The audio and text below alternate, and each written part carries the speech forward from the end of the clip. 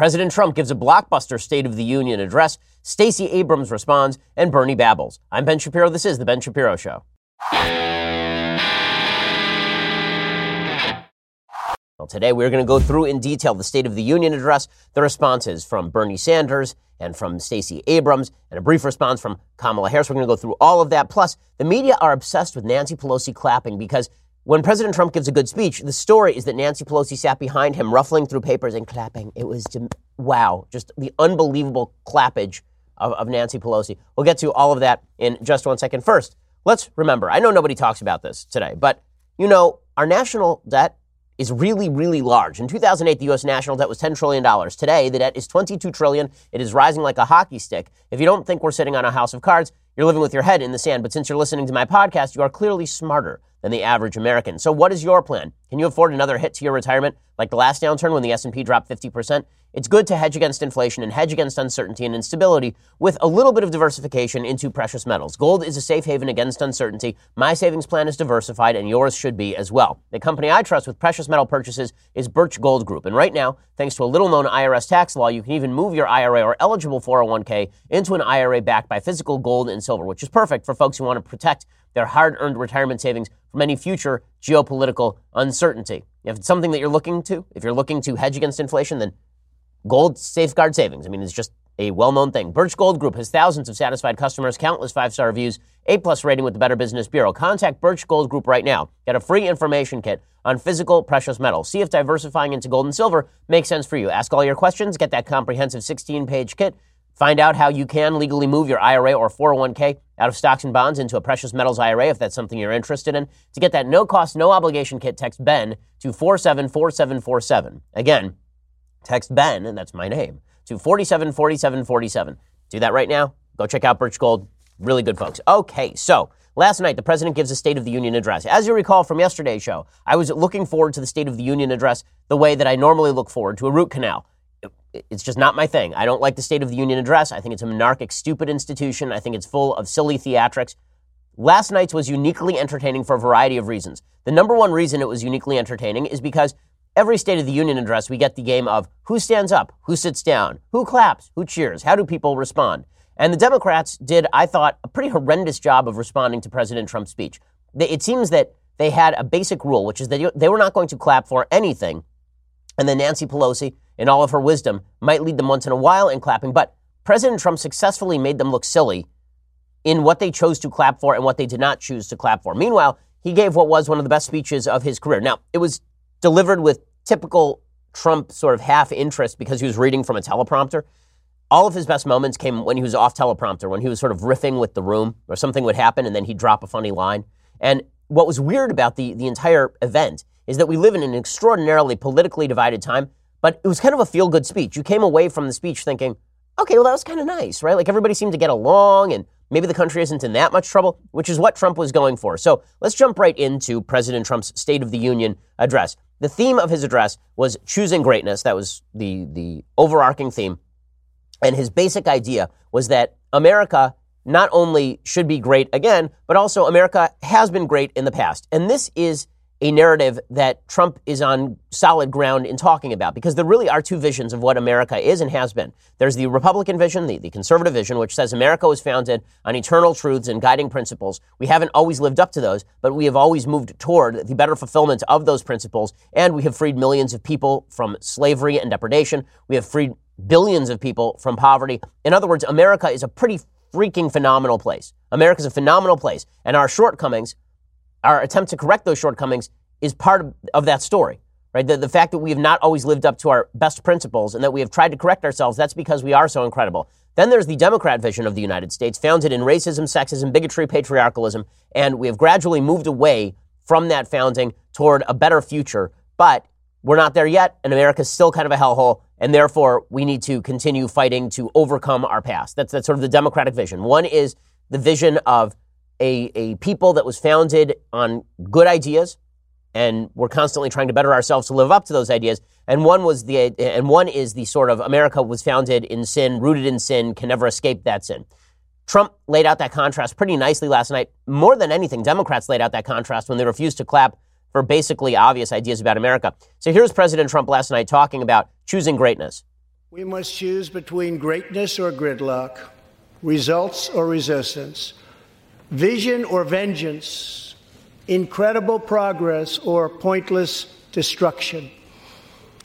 Tonight, I ask you to choose greatness.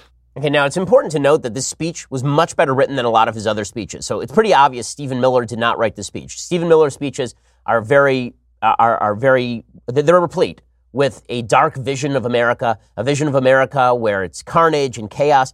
This speech was all about America being pretty awesome, which, as the incumbent president, President Trump needs to make the case for. You can see in the background, if you were watching this, that Nancy Pelosi is ruffling through sheets of paper, which, by the way, is kind of rude. I mean, just if a Republican had done that while President Obama was president, there'd be endless talk about how condescending it was. Nancy Pelosi, however, was deeply condescending last night, and the media cheered it. The media coverage of the State of the Union address, which we will get to in a little while here, was as stupid and nonsensical and partisan and biased as any coverage I've ever seen of the president, which is to say, it was another day in American media. President Trump then started talking about how unemployment rates have dipped to record lows. And again, Democrats refuse to cheer for record low unemployment rates. You would figure that really that's bad optics. And what they'd really want to say is, yes, unemployment rates have dipped to record lows as part of the continuing success of the Obama economy. Right? Just all you have to do, just politically, is say the reason that the economy has continued to boom is because it was already doing well under Obama, and it has continued to do well under President Trump. Not the end of the world, but Democrats couldn't even bring themselves to cheer for low black unemployment rates. Unemployment has reached the lowest rate in over half a century. African American, Hispanic American, and Asian American unemployment have all reached their lowest levels ever recorded. Unemployment for Americans with disabilities has also reached an all-time low. Okay, Nancy Pelosi is sitting there not cheering, and there are the Democrats sitting there not standing up, not cheering. So is it a bad thing that people with disabilities are working? Weird. Okay, so the Democrats were refusing to cheer for low unemployment rates. They also definitely refused to cheer for putting sex traffickers out of business, which is a weird look. So President Trump says, now it's time for America to end sex trafficking. It's time for America to end illegal immigration that involves human trafficking. And the Democrats are sitting there like, no, we like human trafficking. Now, obviously, they don't like human trafficking, but they don't want to give President Trump any sort of win here, even if what he's speaking about is a basic principle of being a human. So watch this.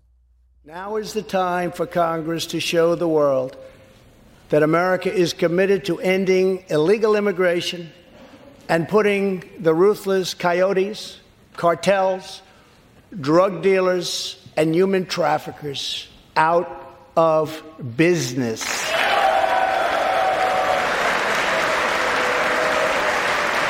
And then there's Kamala Harris shaking her head. Oh, that's terrible. Putting sex traffickers out of business. Wow. She's a tough prosecutor, you know. She's a tough prosecutor who really cares about crime rates. She's so tough that she shakes her head when we talk about putting sex traffickers out of business, Kamala Harris. What a delight she is. Okay, so the Democrats definitely showing how, Trump should just run endless commercials in 2020 of him saying eminently obvious things and Democrats shaking their heads or refusing to clap. Now, that's a pretty good commercial for him against Kamala Harris. We want to put sex traffickers out of business. And Kamala Harris like, no, we don't. No, let's not do that. Shaking my head ruefully. Just terrible. And then President Trump got to his illegal immigration pitch, in which he said, correctly, that tolerance for illegal immigration is cruel, because what you actually want is lots of legal immigrants, and illegal immigration comes with severe human cost. Now, this was pretty amazing. Once again, Democrats refuse to acknowledge that he is correct, that people are damaged in transit when they are brought in by coyotes. So here is President Trump speaking about it. Tolerance for illegal immigration is not compassionate. It is actually very cruel. 1 in 3 women is sexually assaulted on the long journey north. Smugglers use migrant children as human pawns to exploit our laws and gain access to our country. Now, one of my favorite media fact checks occurred about this line of the speech. So President Trump said 1 in 3 women is sexually assaulted on the long journey north. Statistics suggest that 31% of women are sexually assaulted on the long journey north, which is about 1 in 3, right? I mean, it's pretty close to 1 in 3. So the fact checker said partly true. Partly true. So in other words, 33% is 1 in 3. It was 31%. He said 1 in 3, and they rated it partly true because the fact checkers are so full of it. The fact checkers are just terrible. I mean, the fact checks of the State of the Union address are so absurd. A woman at the New York Times, we'll see later that President Trump suggests that a Jew who was freed from Dachau, a death camp during the Holocaust, saw American soldiers coming from the sky and thought they came from heaven. And a fact checker from the New York Times said, Jews don't believe in heaven. It's like, well, you had one job, guys. We sort of do. We sort of do. And President Trump continued. He talked about walls working. He spent an awful lot of time in the speech talking about illegal immigration. And then his conclusion was walls work, which obviously is his main campaign pitch, because in about a week and a half here, we're going to go into possible second government shutdown or him declaring a national emergency. So here's him making that case. Simply put, walls work and walls save lives. So let's work together, compromise, and reach a deal that will truly make America safe. Okay, and the Democrats won't cheer for that. So we have to recap. Democrats will not cheer for making America safe through compromise. Democrats will not cheer for low unemployment for blacks, Hispanics, Asian Americans, and Americans with disabilities. Americans, they will not cheer for ending sex trafficking. You ask yourself, what will Democrats cheer for? What do they like? And it turns out that what Democrats will cheer for is themselves. They love themselves. Just like Jim Acosta loves Jim Acosta, Democrats love themselves some Democrats. It was an appalling display. This was truly appalling. So President Trump talks about high employment among women. And I guess we're not allowed to cheer for black employment or Hispanic employment or Asian employment or disabled people employment. We are able to cheer only for people with vaginas employment. Although maybe that's overstated because some men are women, as we've learned. So people who identify as women employment, that we are allowed to cheer for because women are so put upon in American society. Women have it so rough in American society, we say as we look at the Speaker of the House, who is a woman sitting behind the President of the United States during the State of the Union address. I'm going to play you the self-serving, gross, congratulatory nonsense that the Democrats participated in last night. It made them look particularly bad, and it exposed their vision of America that is false and truly morally off-putting. I mean, I was really off-put by this, and I think a lot of people were. I'll show you in just 1 second. First, let's talk about the underwear that grace your tuchus at this very moment. If your big Valentine's Day surprise consists of sushi from the grocery store, it's time for you to rethink what a Valentine's Day gift can be with Tommy John, the most comfortable underwear for everyone on the planet. It's a gift that's not only unexpected, but genuinely needed. Tommy John is redefining comfort for men and women with luxuriously soft, feather-light, moisture-wicking underwear that moves with you, not against you. With no pinching, no bunching, no riding up. It's no wonder Tommy John has sold over 6 million pairs. No wedgies either, which would have been super helpful to me in high school. If you're still looking for a Valentine's Day gift, their limited edition loungewear and underwear, including matching his and hers sets, are the perfect alternative to boring and played-out cliche gifts. Last year, the limited edition collection sold out in less than a week, so do not wait until the last minute. And with Tommy John's best pair you'll ever wear or its free guarantee, if you don't love that first pair, you get a full refund, so there is no excuse not to buy the gift of comfort they truly deserve. Shop limited edition Valentine's Day gift sets right now. Get 20% off your first order at TommyJohn.com/Ben. That's TommyJohn.com/Ben. Go check it out right now. TommyJohn.com/Ben for 20% off only at TommyJohn.com. TommyJohn.com. I know it's great because it is upon my tuchus at this very instant. TommyJohn.com/Ben for 20% off. Okay, so the key moment of the entire night. President Trump has been unable to unify the Democrats and the Republicans about anything. President Trump has been unable to get Democrats to clap for anything up to and including more black people, Hispanic people, Asian people, and people with disabilities working. They will not cheer for anything. But then he stumbles on the one thing Democrats will cheer for, Democrat women will cheer for, these fighters for the underclass. What will they cheer for? Themselves. So here was this self-congratulatory girl power bachelorette party nonsense that happened at the State of the Union address last night. No one has benefited more from our thriving economy than women, who have filled 58% of the newly created jobs last year. All Americans can be proud that we have more women in the workforce than ever before. And exactly 1 century after Congress passed the constitutional amendment giving women the right to vote, we also have more women serving in Congress than at any time before. And there they are cheering themselves. Yay, we love us. We're the best. AOC turns around and she actually gives an air high five to no one. Really, that happens. They're cheering. They're dancing. They're so happy about. They love them. My goodness, the obstacles they've overcome. My goodness, what a place America is because these women were elected. Okay, this is off-putting garbage.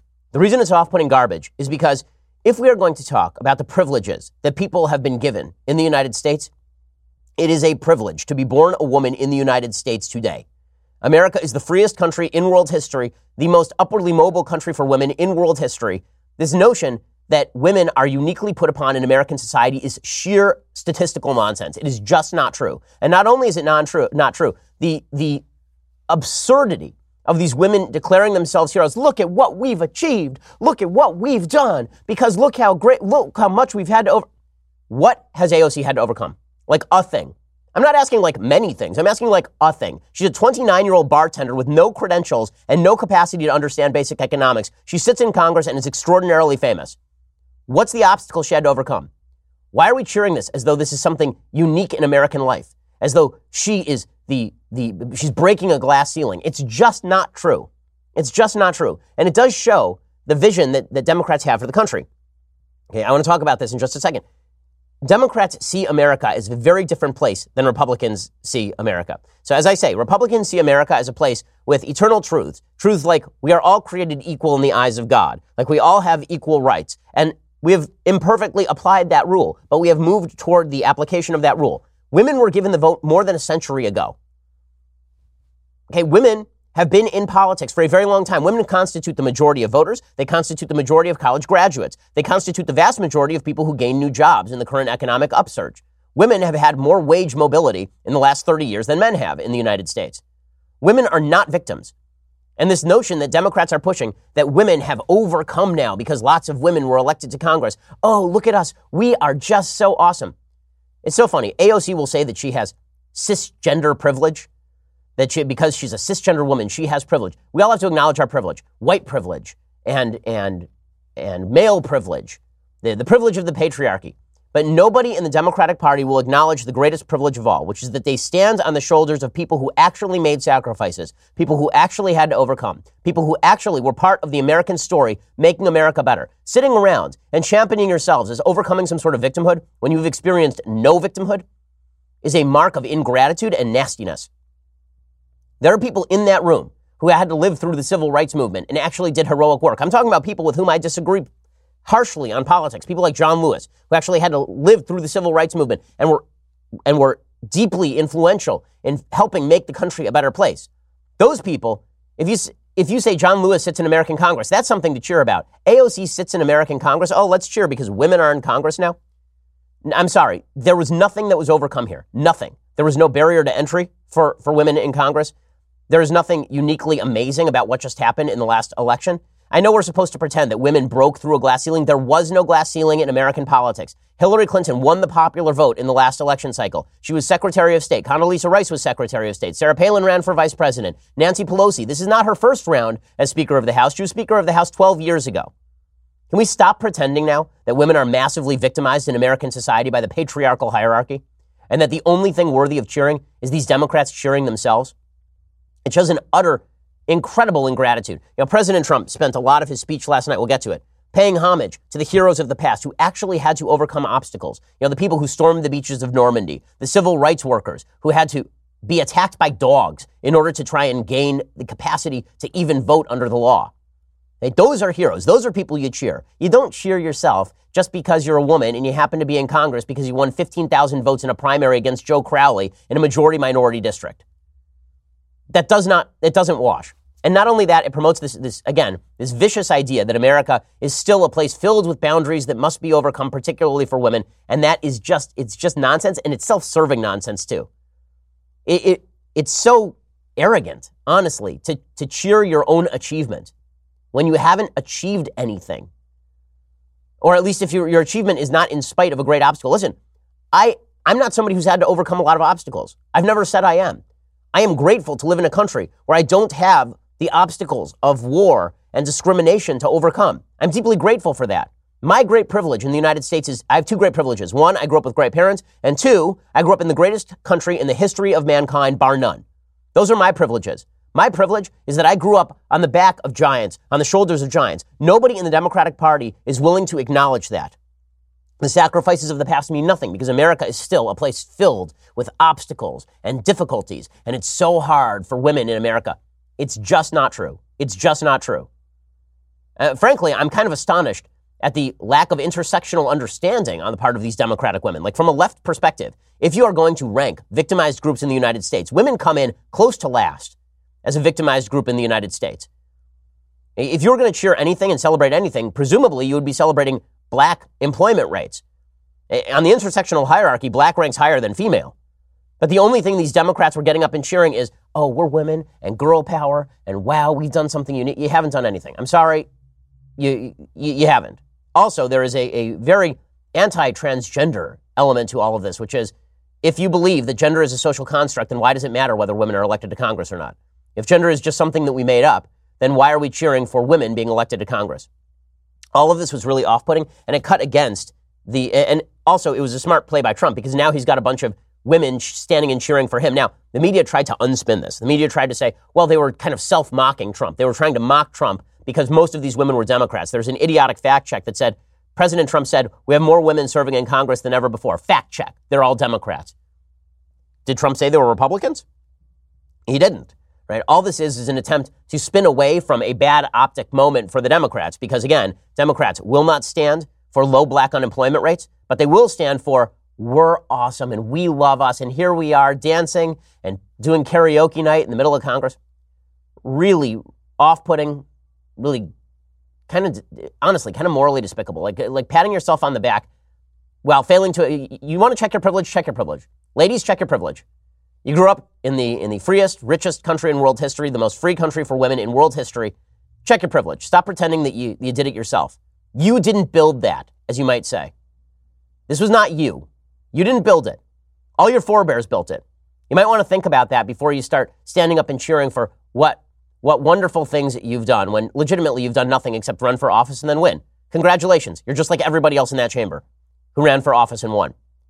Okay, President Trump continued, and then he got into the red meat section for Republicans. And this is the first time I've ever heard anybody in Republican politics say the correct thing about abortion. Here was the President of the United States going on about abortion, as was appropriate to do. One of the only flaws in this speech, well, we'll get to the bad stuff in the speech in a second, but one of the big flaws in the speech is that a lot of the best material was backloaded. So he started off with this very, very long windup about how great things are in America, how unemployment is low. And this went on for a solid 35 to 40 minutes. And then he finally got to the part where he can throw punches. And the throwing of the punches was obviously the best part. Trump is a hammer. You got to let Trump be a hammer.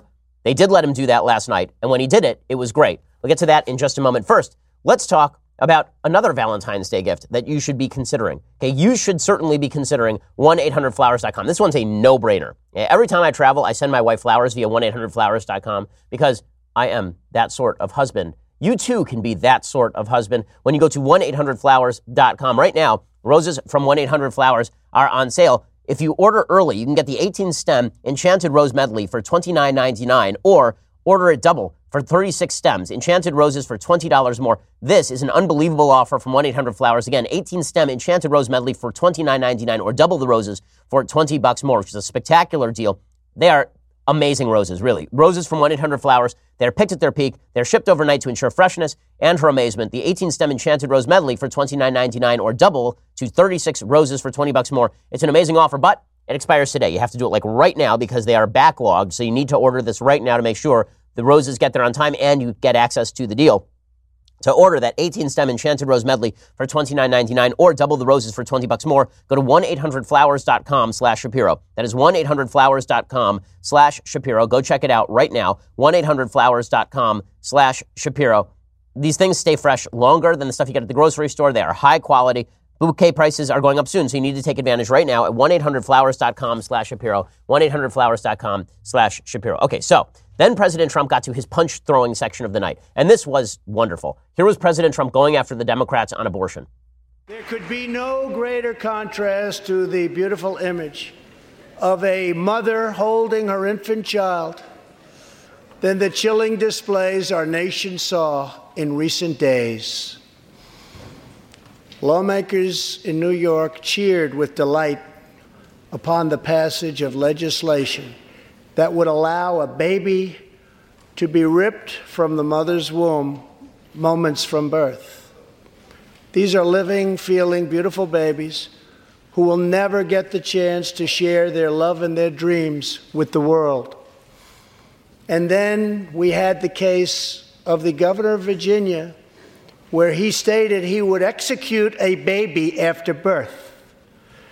To defend the dignity of every person, I am asking Congress to pass legislation to prohibit the late-term abortion of children who can feel pain in the mother's womb. Let us work together to build a culture that cherishes innocent life. And let us reaffirm a fundamental truth.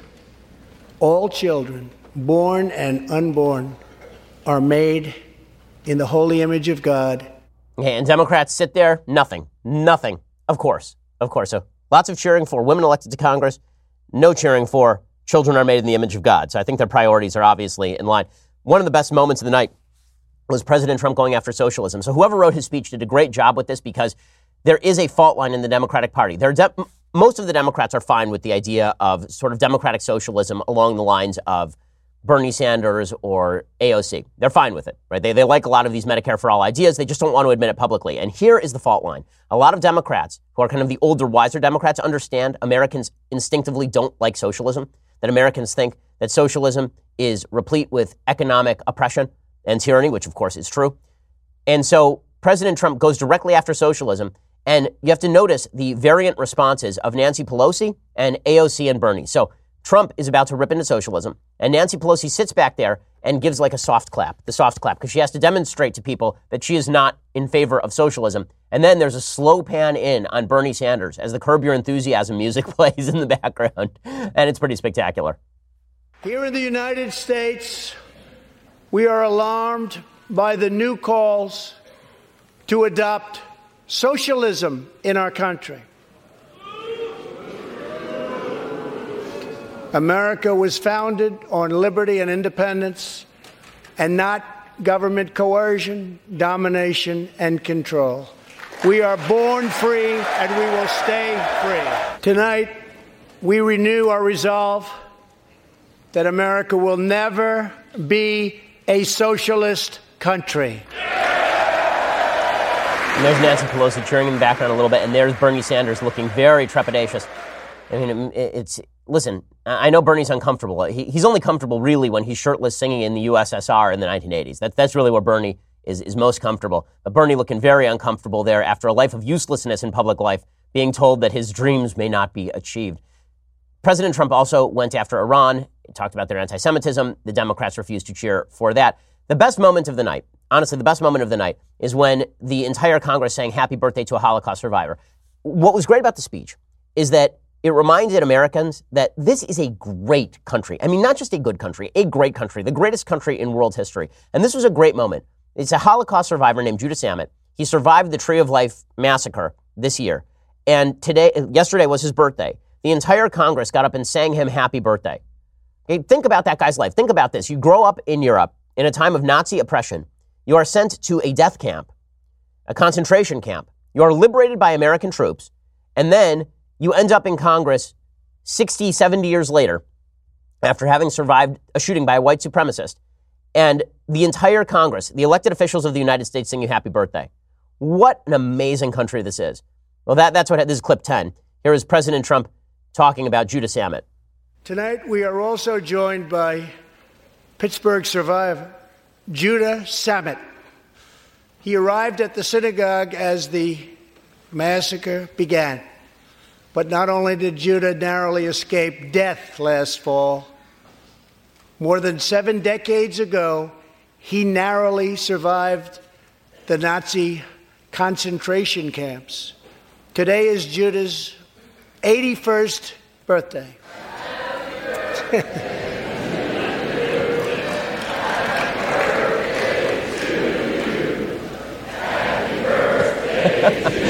There's Trump conducting.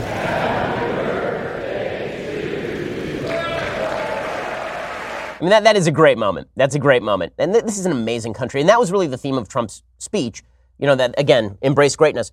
This is a great country. The people who came before us are great. It's that latter point that Democrats refuse to acknowledge. The people who came before us had greatness in ways that we don't have, and we stand on their shoulders. That's what makes the country great. A little bit of gratitude would go a long way, but Democrats can't acknowledge their American privilege. Check your privilege, Democrats. Acknowledge your American privilege. In a second, I want to get to the low points from President Trump's speech, because there's a lot of great stuff and there's a little bit of bad stuff. So we'll get to the bad stuff. We will also get to Stacey Abrams' response and the execrable media response, which is just egregious, as you would expect. But first, let's talk about Shari's Berries. Okay, Valentine's Day this year, I've already talked to you about some gifts you can get. I will tell you something that will astonish her. Okay, I know this because I just did this for my wife. It's unbelievable. So Shari's Berries is incredible. They have kosher products. I brought some of those kosher products home. My wife and my kids plowed through that stuff like, wow. And it is delicious. Okay, I'm telling you, this is some of the best dessert you have ever had in your life. You'll never go wrong with their signature dipped Valentine's strawberries, dipped in milk, dark, or white chocolatey goodness for any discerning palate. She will fall in love with every bite, topped with decadent toppings, chocolate chips, hearts, glitter sparkles, always fresh, always tasty, and they have other stuff too. Their kosher stuff, it's like cookies covered in chocolatey goodness, and they've got caramels covered in chocolate. I mean, it's just this stuff is unreal. It's some of the best dessert you will ever have. I am not just saying this because they're an advertiser on the program. Legitimately, we went over to somebody's house on Shabbat, and we didn't know what to bring them for a gift. And my wife, after having had Shari's Berries, she's like, there's only one gift we can bring. It's Shari's Berries. Their Valentines arrive fresh with a 100% Shari's Berries guarantee. Ship anywhere nationally, giving something sweet to your long-distance love. Right now, they're giving you the Valentine's Day gift of your dreams, starting at $19.99 plus shipping and handling. So it's great. Not only are you getting amazing, amazing chocolatey goodness, you are also not spending a ton of money. So two of my favorite things, great gifts for not a huge price. Right now, order and you get double the berries for just $10 more. Go to berries.com, click on the microphone, enter my code BENSHOW at checkout. That is berries.com, BERRIES.com. Click the microphone and enter promo code BENSHOW. Order today. You're not going to regret it. Stuff's unreal. It's so good. Okay, so we're going to get to the rest of President Trump's speech, Stacey Abrams' response. You're going to need to go over to dailywire.com and subscribe right now for the rest of that live. So last night we had a State of the Union coverage party. We had lots of people watching. Only subscribers could ask the questions. We have 2 additional hours of me every day. You're only going to be able to get on demand without commercials when you become a subscriber. So what are you waiting for? You need to go subscribe right now for $9.99 a month over at dailywire.com. When you spend $99 a year, you also get this, the very greatest in beverage vessels. Cast your eyes upon it. The leftist tears, hot or cold tumbler. Magnificent. Go check that out right now. Also subscribe at YouTube or iTunes. We have a Sunday special coming out every week. All sorts of wonderful things just for you. Become a subscriber. It helps support us and make sure that we can say what we want to say and when we need to say it. Go check us out right now at dailywire.com. We are the largest, fastest growing conservative podcast and radio show in the nation.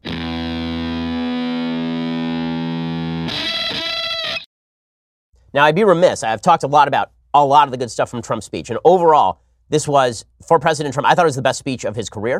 It was certainly the best written speech of his career. There were moments that he delivered really, really well. President Trump on teleprompter is better than President Trump off teleprompter. President Trump on teleprompter, punctuated by a couple of jokes where he's playing to the audience, is great. So there are a lot of high points here. Somebody this morning described it as a grand slam to me. I said it was a 3-run homer. The only reason I'm not calling it a grand slam is because President Trump did have some clunkers. So a couple of his clunkers. He talked at one point about how America is thriving. And then in a line that he clearly wrote himself, he decided to talk about congressional investigations of him. This was a real clunker. It was a mistake. President Trump should be saying, listen, I'm above these investigations. They can try and investigate me up the wazoo. They're not going to find anything. This is all a witch hunt. Do all of that. But at the State of the Union address, trying to suggest that the country is going to fail if you are investigated looks defensive, and it looks as though you're afraid of the investigations. It was a mistake. President Trump did some of that last night. If there is going to be peace and legislation, there cannot be war and investigation. It just doesn't work that way. And Republicans don't know whether to clap or whether not to clap because the investigations are going to go forward no matter what. This looked self-serving and it was petty for the president. It was a bad moment for him. Okay, other bad moments. He did talk at one point about sentencing laws that he said wrongly and disproportionately harmed the African-American community. I think the evidence for that is extraordinarily scanty, and it seems pandering to me. Another one of his worst moments is when he suggested that we'd be in the middle of a major war with the North Koreans, with potentially millions killed. Here's President Trump suggesting that if not for him, we'd now be in a shooting war with Kim Jong-un, which is obviously not true. As part of a bold new diplomacy, we continue our historic push for peace on the Korean Peninsula. Our hostages have come home. Nuclear testing has stopped, and there has not been a missile launch in more than 15 months. If I had not been elected President of the United States, we would right now, in my opinion, be in a major war with North Korea. Okay, the evidence for that is extraordinarily non-existent. So a few bad moments for President Trump. Basically, the places where you figure Trump actually inserted the line himself, not great stuff. But overall, very good speech for President Trump. Now, the Democratic response. Stacey Abrams gives the Democratic response. She's the failed Democratic gubernatorial candidate in Georgia. She's a very talented speaker. Her delivery was excellent. Now, what was weird about it, just in terms of optics, is that she had a group of apparently children of the corn standing behind her during this speech, and poorly lit. So it looked like they were all in the shadows, and she was standing in front of them. It was a very kind of weird optic. She delivered the speech really well, but her message was discordant. So President Trump's entire speech was about unity, the greatness of American history, the fact that we stand on the shoulders of giants, and Stacey Abrams' entire speech is about how America is still a terrible, horrible, no good, very bad place, and how nothing has really changed from the past. So she started off by talking about this is always the divide in sort of Democratic thinking. They want to say things like America's the land of opportunity, but then they want to take it back. So here's her talking about how America's a land of opportunity, and then you'll hear her take it back in a second. Our power and strength as Americans lives in our hard work and our belief in more. My family understood firsthand that while success is not guaranteed, we live in a nation where opportunity is possible. But we do not succeed alone. In these United States, when times are tough, we can persevere because our friends and neighbors will come for us. Okay, all of that is true. All of that is true. But there is one problem. When she says, you know, when times are tough, we persevere because our friends and neighbors come for us. That's true. That's called a voluntary association. Everyone on the Republican side of the aisle is in agreement with that. What Democrats want is for our friends and neighbors not to come for us. They want the government to come for us. Then she got to her real message. And her real message is that America kind of blows. That America's got some real problems and that America's kind of a sucky place. And for all of the talk about how America's a land of opportunity, it really isn't for particular minority groups. So clip 3, she suggests that voter suppression is real. This is a lie. Voter suppression is not real. Blacks represent a well-turned-out group of voters. They overrepresented in 2008. They overrepresented in 2012. In 2016, blacks showed up to vote at precisely the same rate as everybody else. In the Georgia race, blacks showed up to vote at an extraordinarily high rate. The idea that votes were being suppressed in Georgia, there is no evidence to back this. This is just more evidence that Stacey Abrams believes that she was wrongfully deprived of a gubernatorial seat in Georgia that she clearly lost. Brian Kemp won that seat. He did. And all of her lies about how she was robbed of the seat are just that, they're lies. But here she is, again, underscoring the idea that America is kind of a crappy place. Let's be clear. Voter suppression is real. From making it harder to register and stay on the rolls, to moving and closing polling places, to rejecting lawful ballots, we can no longer ignore these threats to democracy. Okay, and then she gets to her real point, which is that not much has changed. And this is the big issue. Again, President Trump says that things have changed in the past because great people were there in the past to help push change along, and we can be part of that history. And that America has always been a place where good has overcome evil, even if it's taken too long in some cases. Stacey Abrams' case is that not much has changed. So here she is talking about how America, because it was rooted in racism and sin, can never really get over that racism and sin, and nothing has changed. If you really believe nothing has changed in America since 1960, I would just urge you to take a look at Stacey Abrams, who nearly became governor of Georgia. Yes, some things have changed in the United States. We fought Jim Crow with the Civil Rights Act and the Voting Rights Act. Yet we continue to confront racism from our past and in our present, which is why we must hold everyone from the highest offices to our own families accountable for racist words and deeds and call racism what it is, wrong. America achieved a measure of reproductive justice in Roe v. Wade, but we must never forget it is immoral to allow politicians to harm women and families to advance a political agenda. Right, so this is her intersectionality point that we discussed on yesterday's show. This is her intersectionality idea that policies she doesn't like are attacked on specific minority groups, and those minority groups must unify in order to beat back those attacks. It's a lie, it's untrue, and it's a false depiction of the United States. So that's a conflict of visions that we're going to see in 2020. President Trump talking about how America is great, has been great, is based on great ideals, and Democrats suggesting that America was never great, was filled with terror and horror, and continues to be filled with terror and horror that can only be cured when we recognize the intersectional ideal. Right? That's going to be the big conflict. In a second, we're going to get into Bernie Sanders' response. So Senator Sanders gave his response to the State of the Union address last night, which made him a racist, obviously, because you have people like Stacey Abrams giving a speech. That means that he's stepping on a black woman by giving his own State of the Union response, despite the fact that this is the third straight year he's done it. Again, the intersectional politics of the Democratic Party is sick, and it's stupid, counterproductive. Bernie supposedly did a very, very bad thing by speaking on the same night as Stacey Abrams. So Bernie's shtick was basically socialism is great, right? So he, after being basically scorched by President Trump in the State of the Union, then this crazy old loon bag gets on TV and he suggests that socialism is indeed great because socialism already exists for wealthy people, which is a weird thing to say.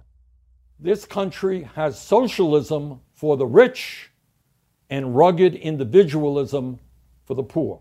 Weird. How did the poor people become rich? I mean, let's assume that he's right. Let's assume that when you're really rich, that you get the benefit of certain government programs, which obviously is untrue, by the way. The rich pay an enormous amount in taxes. The poor pay virtually nothing in the United States. The rich pay all net taxes. They don't get any benefits back from the government. The poor pay no taxes and get tremendous tax benefits from the government. They get all sorts of welfare benefits from the government. But let's assume for a second that he wasn't lying, which I know it's a big assumption. When he says the country has socialism for the rich and rugged individualism for the poor, weird, because lots of poor people become rich. So what made them rich? Was it the socialism or the rugged individualism? Interesting. And then he said people are not truly free until they get a bunch of free stuff from the government, because freedom is stuff. This is an interesting take, and it does demonstrate the wide variance between the left's view of rights and the right's view of rights. People are not truly free when they can't afford to go to the doctor when they are sick. People are not truly free when they cannot afford to buy the prescription drugs they desperately need. People are not truly free when they are unable to retire with dignity. Okay, so this is the Marxist credo. The Marxist credo is, if we give you a bunch of stuff and you have a bunch of material stuff, now you're free. But when you were poor, you were not free. The right says you're free when people are not oppressing you. You're free when people are not setting the rules to victimize you. You are free when no one is telling you what to do. Freedom, in other words, is being left alone. For the left, freedom is being given a bunch of stuff. Once you have a bunch of stuff, that's what makes you free. That is a conflict in visions, and that too will be fought out in 2020. Although, honestly, I think the intersectional battle will probably be fought out more prominently in 2020 than the socialism versus capitalism ideal, because I think both parties have fallen into the trap of believing that the baseline of freedom is a certain amount of material prosperity, which I don't think is true. Freedom is not about material prosperity. Material prosperity is the result of freedom. Freedom is not the result of material prosperity. Material prosperity is the result of freedom. Meanwhile, Kamala Harris gave kind of a pre-State of the Union address in which she basically tried to split the baby between Stacey Abrams' intersectionality and Bernie Sanders' socialism. And she did it, pretty well. I think she's got to be seen as the front runner in the Democratic Party right now. This is what her pitch is going to be in 2020. I want everyone to remember this. The strength of our union has never been found in the walls we build. It's in our diversity and our unity. And that is our power. We also need our leaders to speak truth about the threat of climate change, about our broken criminal justice system, about our weakened position in the world, and about the realities of racism, sexism, anti-Semitism, homophobia, and transphobia. Okay, so she's going full intersectional. First of all, she's going to need to explain how our strength is in both our diversity and our unity, when the only sort of diversity that she recognizes is racial diversity. She's going to have to explain that, because it's true that diversity can be a good thing in a context where we have the same common goals, but she doesn't articulate any of those common goals. Her common goal is to divide us into these various categories and then declare that everybody is a victim group. So that's going to be her pitch in 2020. In other words, there's going to be a very clear conflict in 2020. You're going to have to pick a side. Americans are going to have to pick a side. Is America based on greatness? Are we rooted in greatness? And are we ever striving to reach the eternal truth that the founders laid out? Or is America based in evil, vileness, And now we have to divide Americans into little subgroups so that we can battle it out and tear down that hierarchy. That's really the battle that we're talking about. Now, the media response to all of this is insane and stupid. The number one piece over at the Washington Post today is called Queen of Condescending Applause. Nancy Pelosi clapped at Trump, and the internet lost it. So she's a hero for her clapping. You knew this was going to happen, right? You knew that before this ever happened, it was all going to be about how Nancy Pelosi was sophisticated. She's the notorious Nancy Pelosi. What a woman she is, standing up to a man like Donald Trump by clapping politely. Wow. As late-night host Seth Meyers reminded his audience during Tuesday's special live coverage of the speech, there's a long history of the people sitting behind the president getting as much attention as the president himself. This year, says the Washington Post, was no exception. In a single fleeting moment shown only for seconds on live broadcasts, but immortalized in photos and GIFs, Pelosi became the internet's newest obsession. For clapping. Pelosi managed to limit her reactions to subtle head shaking, pursed lips, and eye rolls. But when Trump, who has been accused of exacerbating deep divisions, declared, "We must reject the politics of revenge, resistance, and retribution, and embrace the boundless potential of cooperation, compromise, and the common good," she appeared unable to hold back. Rising from her seat along with others in attendance, Pelosi began applauding with her arms oddly extended out toward the president. When Trump turned toward her and the pair locked eyes, Pelosi, still clapping, appeared to smirk. Oh man, look at how she showed him with her clapping. Wow. And so this is the media coverage. Well done, media. Also, you got to love objective reporters like Anderson Cooper. Coming back from Stacey Abrams' response to the State of the Union, here was Anderson Cooper. The Democratic response being given by Stacey Abrams, a former gubernatorial candidate in the state of Georgia. I like that one better. Me too. I like that better. So much journalisming. Yeah, just journalisming all over the place there from Anderson Cooper. Very solid stuff. So the media obviously are going to try and twist what was a popular speech into an unpopular speech by polling data. According to CNN Snap poll, 59% of Americans liked the speech. Vast majority of independents liked the speech. According to a CBS News poll, it was 76% of Americans liked the speech. So now Democrats are going to try and pick it apart, pretend that it wasn't good, pretend that it was actually divisive and dark. The media coverage is so wildly biased that it's almost impossible to parody. And, President Trump is going to have to fight against that, which means he's got to get on the campaign trail. That's exactly what he's doing. He's headed down to El Paso for his first rally next week, and he should. He needs to be on the campaign trail full time now because he's fighting not just against the Democrats, he is fighting against a media that despises him. Okay, time for some things I like and then some things that I hate. So, things that I like today. I do love this story. I love it. So Elizabeth Warren has been spending years saying she never called herself Native American officially for any sort of government benefit or for any reason. And she just would tell the story of how she had Native American heritage, even though she really didn't have Native American heritage. Well, yesterday it came out that she did, in fact, identify herself as a Native American for almost 2 decades. And there was a release of her registration card for the State Bar of Texas. And it says directly on her registration card, signed by Elizabeth Warren, race, American Indian. So I want, if she filled out that form by calling herself American Indian, you think maybe she did in some of her other official forms that we are no longer able to obtain? Maybe. And Warren apologized again. So this is her second apology over all of this. It's actually her third, right? She apologized a while back for having made this an issue, quasi-apologized for it. Then she apologized after her ridiculous DNA test, and now she's apologizing for a third time. She says, I can't go back, but I am sorry for furthering confusion on tribal sovereignty and tribal citizenship and harm that resulted. Well, you are involved in the Rachel Dolezal-ing of Native Americans, so that's probably a career ender for Elizabeth Warren. Well done, Elizabeth Warren. Ruined on the shoals of her own attempt to be part of the intersectional club. We bid a fond farewell and as the smoke signals recede into the distance, as she rides across the plains of Oklahoma, we say goodbye to Elizabeth Warren. Okay, other things that I like today. So if you're just in the mood for some relaxation today, then pick up a bit of the Beethoven Piano Concerto No. 1, second movement. This is Vladimir Ashkenazy playing it. We just need a little bit of soothing music, don't you think? I think. So here's a little bit of that.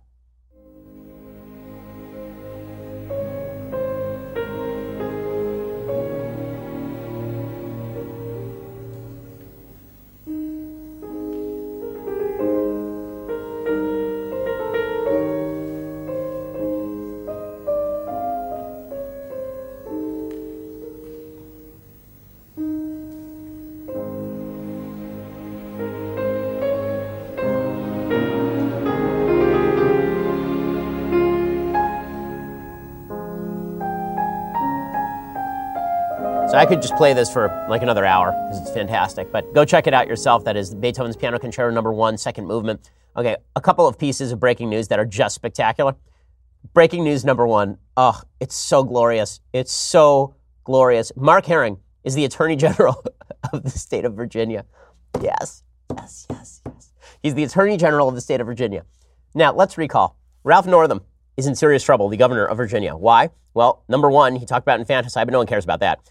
Second, there was a photograph in his yearbook from 1985 in which either he or one of his friends is dressed in blackface and either he or one of his friends is dressed in a Ku Klux Klan outfit.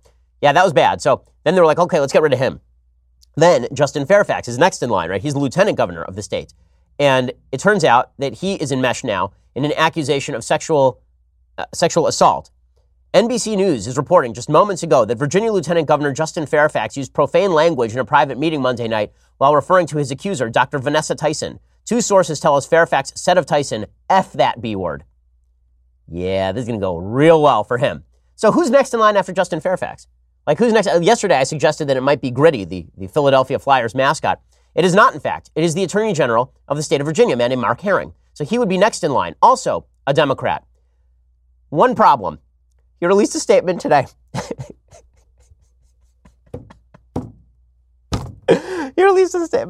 And here's what it says. I am sure we have all done things at one time or another in our lives that show poor judgment, or worse yet, have caused some level of pain to others. I have a glaring example from my past that I have thought about with deep regret in the many years since, and certainly each time I took a step forward in public service, realizing that my goals and this memory could someday collide and cause pain for people I care about. In 1980, when I was a 19-year-old undergraduate in college, some friends suggested we attend a party dressed like rappers we listened to at the time, like Curtis Blow, and perform a song. It sounds ridiculous even now writing it, but because of our ignorance and glib attitudes and because we did not have an appreciation for the experiences and perspectives of others, we dressed up and put on wigs and brown makeup. Oh, no. So the Democrats and their no repentance standard means that they're going to get rid of the governor, and then they're going to get rid of the lieutenant governor, and then the attorney general they're going to get rid of. So who's fourth in line? Anybody know? Like, really? Matt Walsh just tweeted out, okay, fine, I'll just be governor of Virginia. Like, woo! Ah, man. So apparently, I guess everybody in Virginia just dressed up in blackface in like the 1980s. I guess that was like just a thing everybody did. But again, that's sort of the point, right? That this was a thing that they were dressing up as various characters like Michael Jackson or rappers because people didn't think that was racist at the time, because it may have been racially insensitive and ignorant, but it wasn't racist at the time. But now, because we have to judge everybody by the standards of knowledge and understanding and sensitivity we all have now, we're now going to toss out every politician from the 1980s. Well done, Democrats. So you've now knocked out your own governor, your own lieutenant governor, and now your attorney general. Well done, man. So Republicans, it turns out, don't even have to win elections anymore. All they have to do is just wait for everyone who is a Democrat who dressed up as a rapper in 1982 to come out with that news. Oh, solid stuff right there. Oh, man. That's pretty amazing. Okay, time for a thing that I hate. So I talked about this yesterday on my radio show. This is why you should subscribe, so you have access to my radio show. But if you don't, I'm going to talk about it again now. Cory Booker is just the worst. Cory Booker is a trash heap. He's just a trash heap. He overacts like Nicolas Cage and has the intellect of a turnip. Cory Booker also happens to be a discriminatory jackass when it comes to religious people. So Naomi Rao is a nominee to the D.C. Circuit Court of Appeals. She's of Indian heritage, and she also happens to be a Christian. She was specifically asked by Cory Booker about her views on the sinfulness of homosexual activity. This has nothing to do with her job. Okay? I view, as a religious person, homosexual activity is a sin. I also view premarital sex as a sin. I view adultery as a sin. I view breaking Sabbath for a Jew as a sin, right? As a religious person, I have a lot of feelings on sin. Does that have anything to do with my public policy? Of course not. Does it have anything to do with even who I am friends with or people I associate with? No, it has nothing to do with those things. Okay, but according to Cory Booker, if you're a religious person who believes in the concept of sin, therefore you must be forcibly expelled from any possibility of serving in the federal government. So here's Cory Booker grilling Naomi Rao on her personal views on the sinfulness of homosexuality.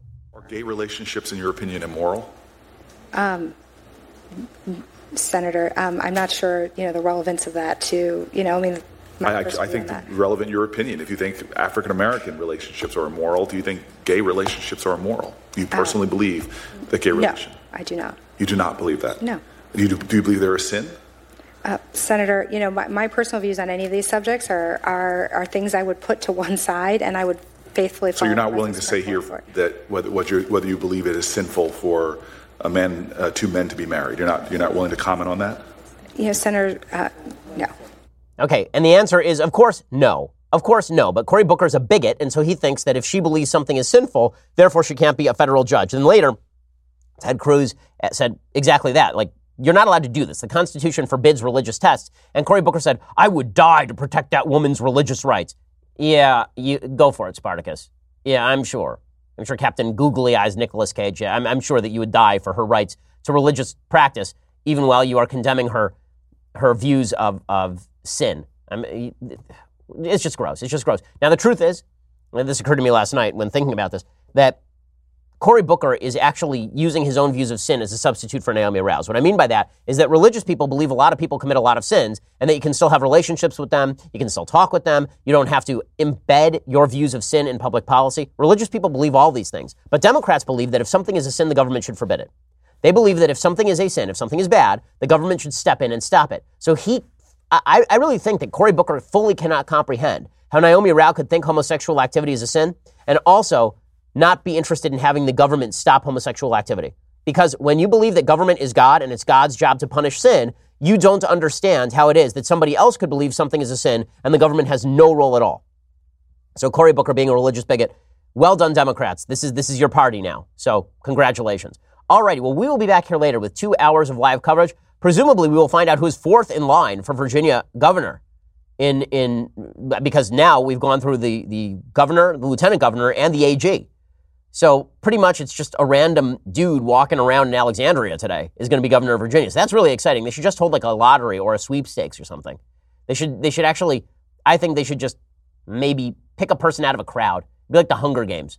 We'll actually just have a lottery and then we'll see who gets picked. Pretty awesome stuff in Virginia. We'll bring you all the updates later. This is why you should subscribe. If not, we will see you here tomorrow. I'm Ben Shapiro. This is The Ben Shapiro Show. The Ben Shapiro Show is produced by Senya Villarreal. Executive producer Jeremy Boring. Senior producer Jonathan Hay. Our supervising producer is Mathis Glover. And our technical producer is Austin Stevens. Edited by Adam Sayevitz. Audio is mixed by Mike Caromina. Hair and makeup is by Jesua Olvera. Production assistant Nick Sheehan. The Ben Shapiro Show is a Daily Wire production. Copyright Daily Wire 2019. Yesterday on Daily Wire Backstage, we had a blast reviewing the State of the Union address. There were drinks. There were cigars. There was mockery, all sorts of the stuff that you are looking for in any analysis of the State of the Union address. Go check it out. That was yesterday on Daily Wire Backstage. We'll get to more on this in just 1 second. First, Pure Talk believes in American values, and that free should mean, like free. So when you switch to Pure Talk today, you'll get a free Samsung 5G smartphone. There's no 4-line requirement, no activation fee, just a free Samsung that's built to last with a rugged screen, quick charging battery, and top-tier data security. Qualifying plans start at just $35 a month for unlimited talk, text, 15 gigs of data, and a mobile hotspot. Pure Talk gives you phenomenal coverage on America's most dependable 5G network. It's the same coverage you know and love, but for half the price of the other guys. The average family saves almost $1,000 a year. So I challenge you to choose a company that actually doesn't hate your guts and shares your values. Let Pure Talk's expert U.S. customer service team help you make the switch today. Go to puretalk.com/Shapiro to claim your eligibility for your free brand new Samsung 5G smartphone and start saving on wireless today. Again, go to puretalk.com/Shapiro to switch to my cell phone company. I've been using them for years. They're fantastic. You'll love them as well. Go to puretalk.com/Shapiro and claim your eligibility on that free brand new Samsung 5G smartphone. Start saving.